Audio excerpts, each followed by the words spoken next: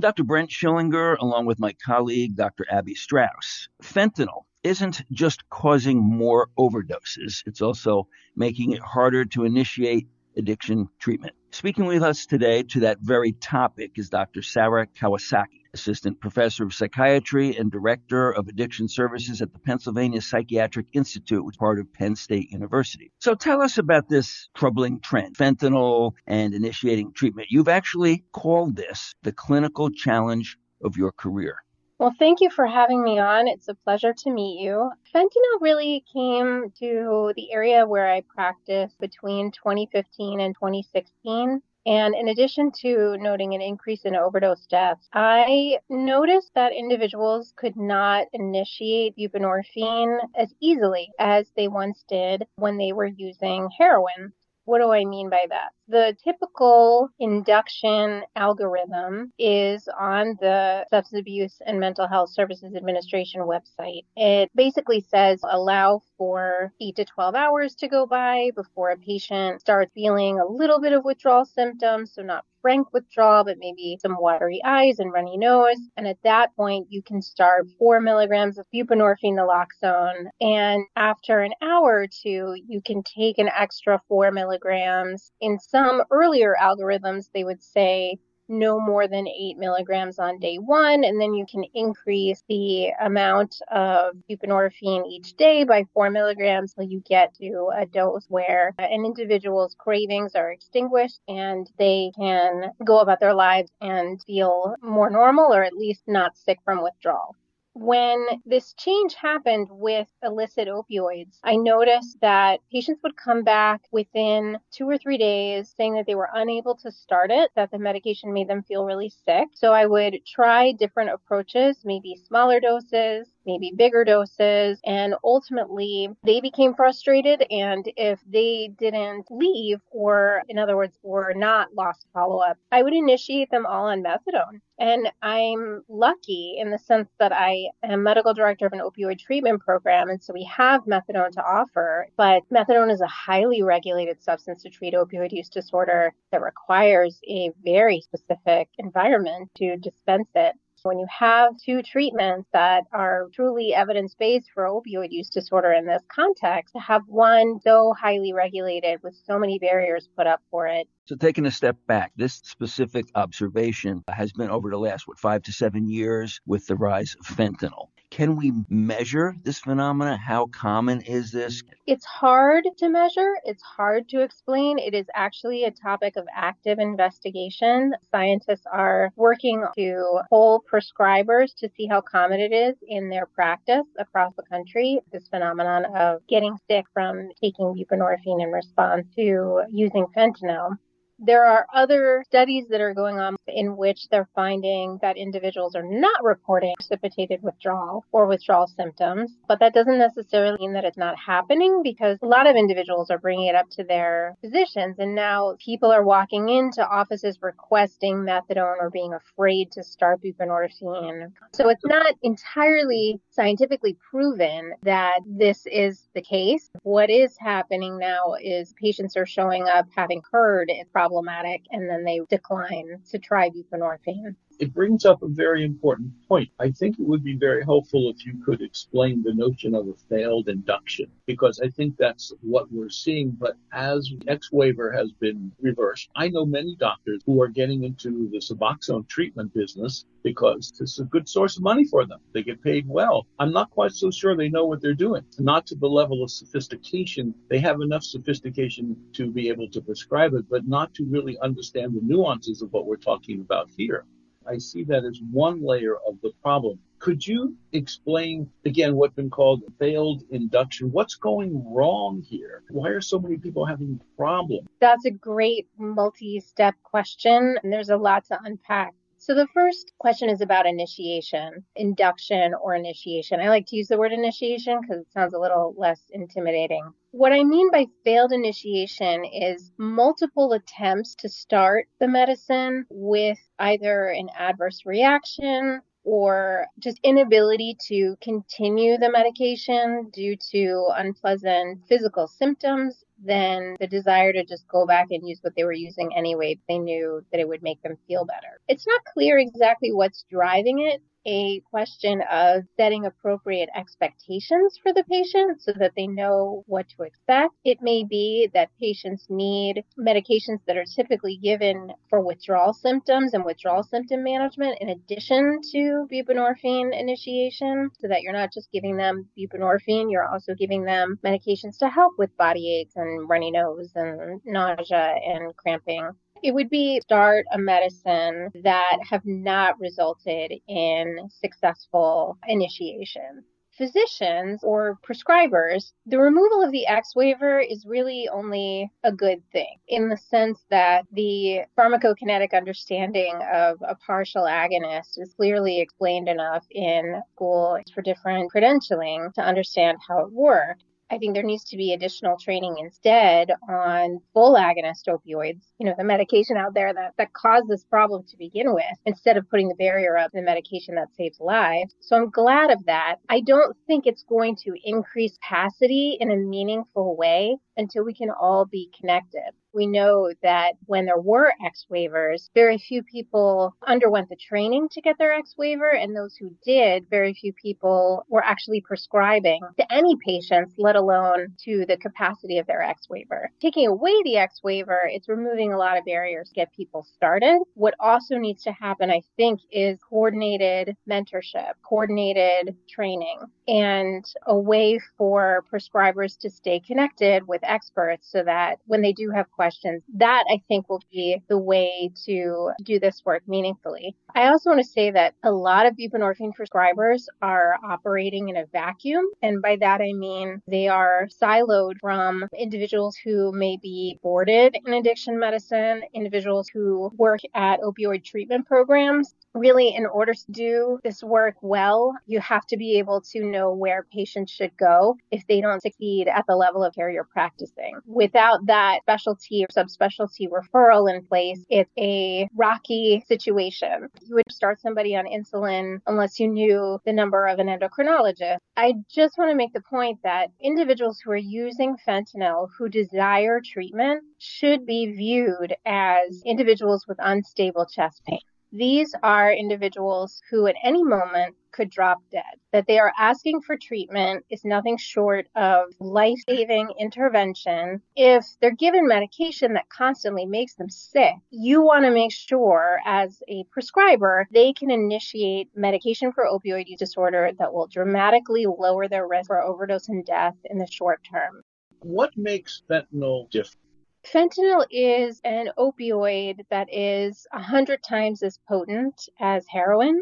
It has a short half-life. That half-life is actually a little deceptive. It surprised me that individuals who would tell me that they stopped using fentanyl 2, 3, 4 days before still experience problems initiating buprenorphine. There's a lot trying to explain all of that, and part of that is the known lipophilicity of fentanyl makes it possible that it's not being eliminated from the body in a linear fashion, that it can be stored in fat cells and maybe released upon being triggered by a partial agonist like buprenorphine.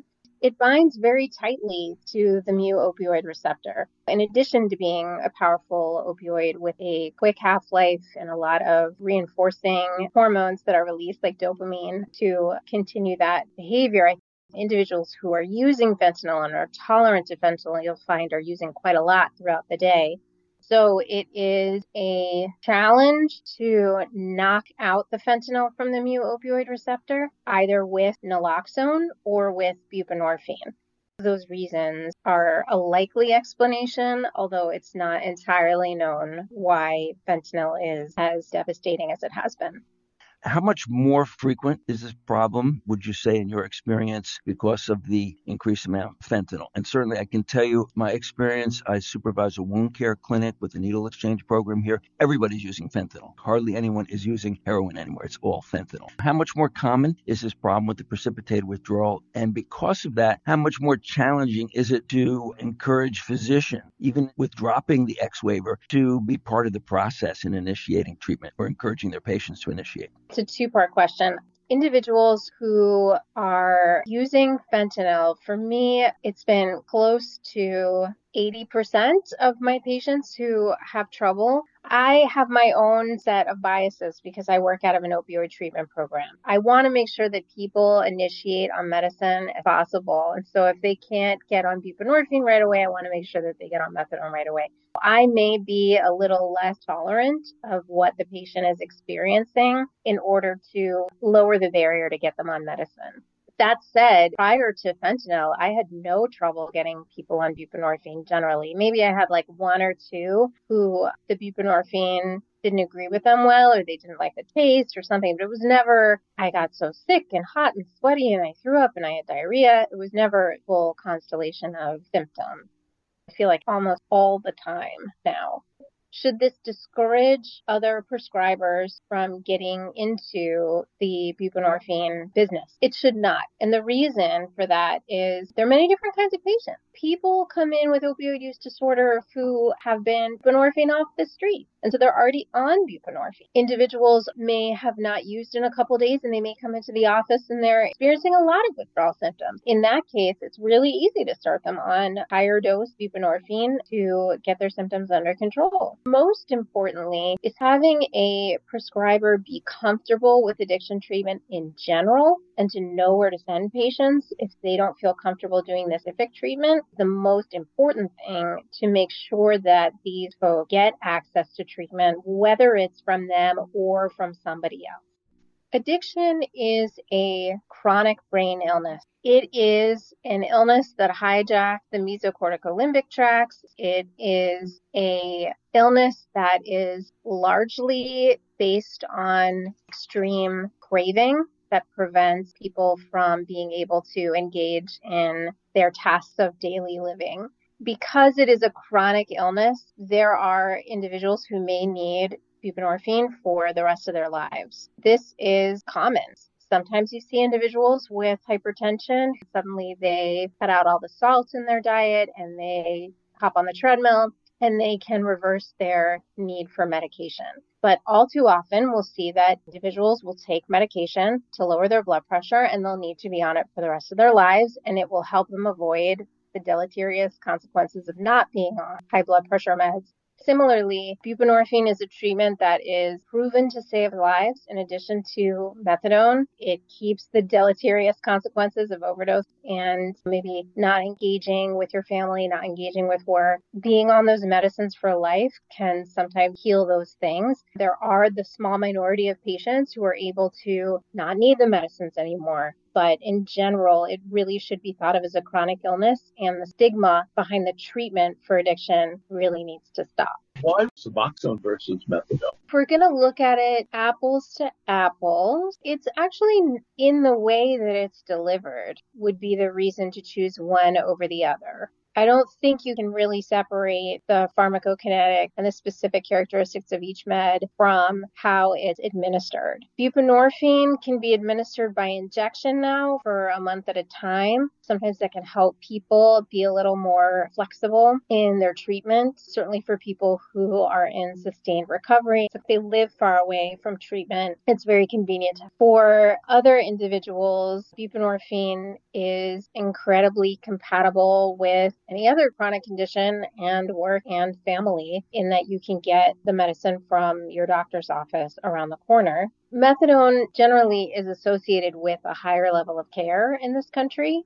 Opioid treatment program is something that some individuals may need. It comes with a counseling requirement. There are other levels of care within different opioid treatment programs, such as intensive outpatient. Those treatments are sometimes needed. Always important to individualize treatment. People come to treatment centers with lots of different backgrounds and stories. So it's important to listen to what they want, how they envision their recovery, and how we can help them. In light of the changes because of the fentanyl, how have the protocols been adjusted? Is there really a specific protocol, or are we just kind of trying all kinds of different things still at this point? So up to now, everything has been trial by fire. It's been a little artisanal. Everybody's got their method. Some people are in the low dose or microdosing bandwagon, and some people are in the high dose or macrodosing bandwagon. Now, the American Society of Addiction Medicine is coming out with a series of possible alternative treatment algorithms. It is an active area of investigation. I think the most important thing to do is to outline what it would look like with your patient in the room so that they know what to expect. What we're going to do today is I'm going to write you for some comfort meds, and we're going to try this high dose method, or we're going to try this low dose method. See you back in 3 days because I want to know how you did. It's really important to see them within the week of starting something like this so that if you need to send them to an opioid treatment program or inpatient or something, you have a way of following up with them quickly. Buprenorphine initiation for individuals using fentanyl are a little less predictable. Clearly, this is very challenging for a clinician, particularly a clinician whose full-time job is not taking care of people suffering from addiction. Bridging methods, we'll bridge it with a fentanyl or buprenorphine patch. What would you recommend to a physician who is just getting into this arena? If they are presented with a patient that may be outside of their comfort zone, phone a friend or know an expert. There are different levels of mentorship. One of the levels of mentorship is actually on my virtual background right now, Project Echo. This is a free virtual seminar led by a team of experts and are case-based. Individuals who join ECHO cohorts are invited to share cases, and they are networked with 20 other prescribers in their area, in addition to the experts. So if they have questions about a case, they can get answers, immediate support. There are many Project Echoes running throughout the country for medications with opioid use disorder. Google medication for opioid use disorder, Project Echo. It's free continuing medical education credits. It's a complicated situation. It's important for physicians to not to work out of silos, which you've mentioned before. The interaction is critically important. One challenge that I've noted repeatedly amongst people who use drugs, they've been through the initiation of treatment multiple times. They are resistant to going back for more, and particularly with this fentanyl situation, how do we deal with that? I think it's important to ask detailed questions. Why? I think it's important to get down to why. Sometimes there are prescribers who may stigmatize their patients. These are already vulnerable individuals. For whatever reason, they're given a hard time at their clinic. They're not going to want to go back. It's important to know why, and then if you yourself familiar local providers, you can say, can I make a recommendation to go somewhere else and make sure that you're treated with dignity? That's one approach. Another reason might be that they don't like buprenorphine. So in that case, talking to them about methadone. Have you thought about methadone treatment? The trouble is with addiction treatment in this country, the treatment is so stigmatized. Both patients and prescribers have feelings about these medications. Everybody has opinions on buprenorphine or methadone, and it's not okay. These medicines are life-saving. People are dying. Helping patients disentangle stigma, a lot of myths with methadone, answer some questions for them that they may have about it, and then knowing where to send them. I love it when community physicians reach out to me. I know that opioid treatment programs have counselors on site. Our counselors also do case management. Case managers can help them with housing. They can help them with food. They can help them with other solutions on the hierarchy of need. That can be a motivator. You just never know where a person is coming from when they say, I don't want to go back there. Just sort out what the reason is, get to the bottom of it, and help them solve it so that they can put their best foot forward again. They told me to come back in 3 days when I'm in withdrawal. A number of programs don't want to house the patients waiting for the appropriate moment. And they go, I'm ready today. They're not taking me today. So these are outpatient programs or inpatient programs? It's outpatient programs. You should look for low barrier substance use disorder programs. Low barrier programs are same day or within 24 hours or 48 hours to get folks started on medicine. Sometimes emergency departments will start folks on medicines. There should be no hesitation to send folks to emergency rooms if you know that they are starting folks on buprenorphine.